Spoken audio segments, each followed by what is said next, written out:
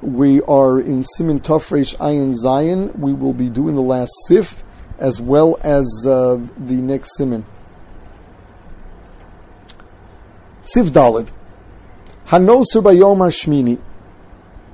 The leftovers on the 8th day, min hashemen hatzarech l'shir adlaka, from the oil that was necessary for the shir, osalo medura v'sorfa b'fnei atzmo. You have to make a medura, you have to make a fire on its own. Sharei huktzah l'mitzvaso. It's huktzah l'mitzvaso, so you can't use it for anything else. Now, why not put it away for next year? Because we're afraid of takala. It's going to be sitting around for a whole year and you won't accidentally use it.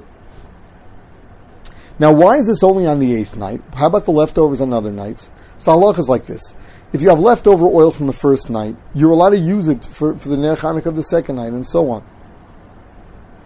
You're allowed to use it for Ner Chanukah. The only time it's an issue then of the leftovers on the 8th night.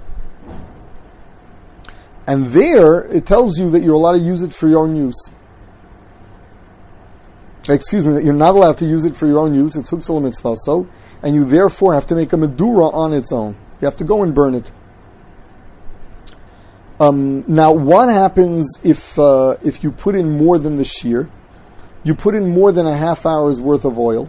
The halachi is that what's left over is not muktzah. What it said here, beferish, was min hashemen hatzarech l'shir. It's only if what's left over is not more than when you absolutely need it to have it burn a half hour. But if you needed it for it to burn a half hour, if you did not need it to burn a half hour, it was extra, then there's no halach of huktzil mitzvah. So huktzil mitzvah is only what you set aside to burn for that half hour for the zman. The Mishnah Berurah says that that's a dover pashit, that what's left over in the bottle was never nesar. It's only what you actually put into the menorah. Now, what happens if you thought that you put in just enough to burn in that chatzi shah and then there were leftovers? So there's a suffix in the Shulti HaGiborim if he's allowed to be nena from it. Now, another thing, what happens if on the 6th night you had leftovers? So you use it the 7th night. The 6th night you set aside oil b'tzimtzum for burning for the shear. The 7th night you put a lot of extra. What do you do on the 6th night? After you had leftovers, you put them together with what you used for the 7th night. When you put it together, part of it was going to be used for the Zman, and part of it was going to be for more than the Zman. Is that good or is that not good? Do we say that this is considered like leftovers that were huktzah or leftovers that are not huktzah? So he says, since you still must have of the original oil that you set aside for the first night, for that the night before, where it was betzimtzum, it will aser all of the oil. Now, another thing, the halachi is that if it mixes, it is batel b'shishim. So let's go see what the Mechaber says. The nisar b'shemen acher ve'ein shishim levatlo. If it mixes with other oil and you don't have shishim, which means if you do have shishim, it's batel. But what if you don't have shishim? Yesh misha omer shein lahosif olav k'dei levatlo. So some say that you're not allowed to add oil to make it to make it be batel and therefore mutter. Now lamaisa it's a machlokas rishonim. Some say that you're allowed to add in order to be mevatel something all the time. Some say you can only do that in something that's totally d'Rabbanan, and others say that it depends. If the isser is going to get burnt up and will lose its identity, then you're allowed to add for it to be the batel, and otherwise not. Here the Mechaber says yesh misha omer shein lahos lov gdei levatlo, which means that he's holding that really the ikar adin is that you're allowed to be mosif. He's just telling you that there's a yesh misha omer shein lahosif. Lemaisa we do not add in order to be mevatel it b'shishim. Siman Tofresh Ayin Ches.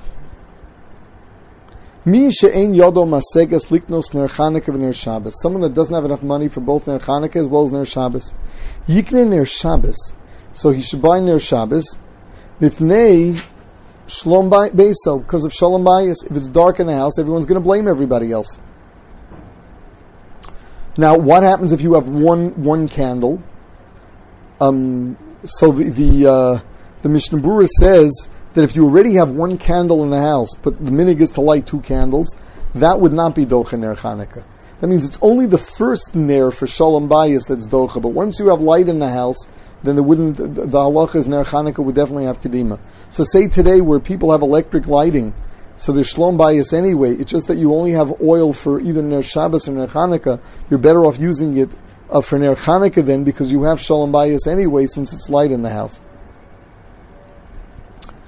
Now, the Mishnah Berurah goes even as far as saying that if you have one ner Shabbos and you have a ner Chanukah, and it's the second night, and you have a choice between using the second ner for ner Shabbos or using the second ner to be most of a holach in ner Chanukah, he comes out that ner Chanukah would win, because even though what you're doing is mahadrin, you're adding extra. You're doing 2 on the second night.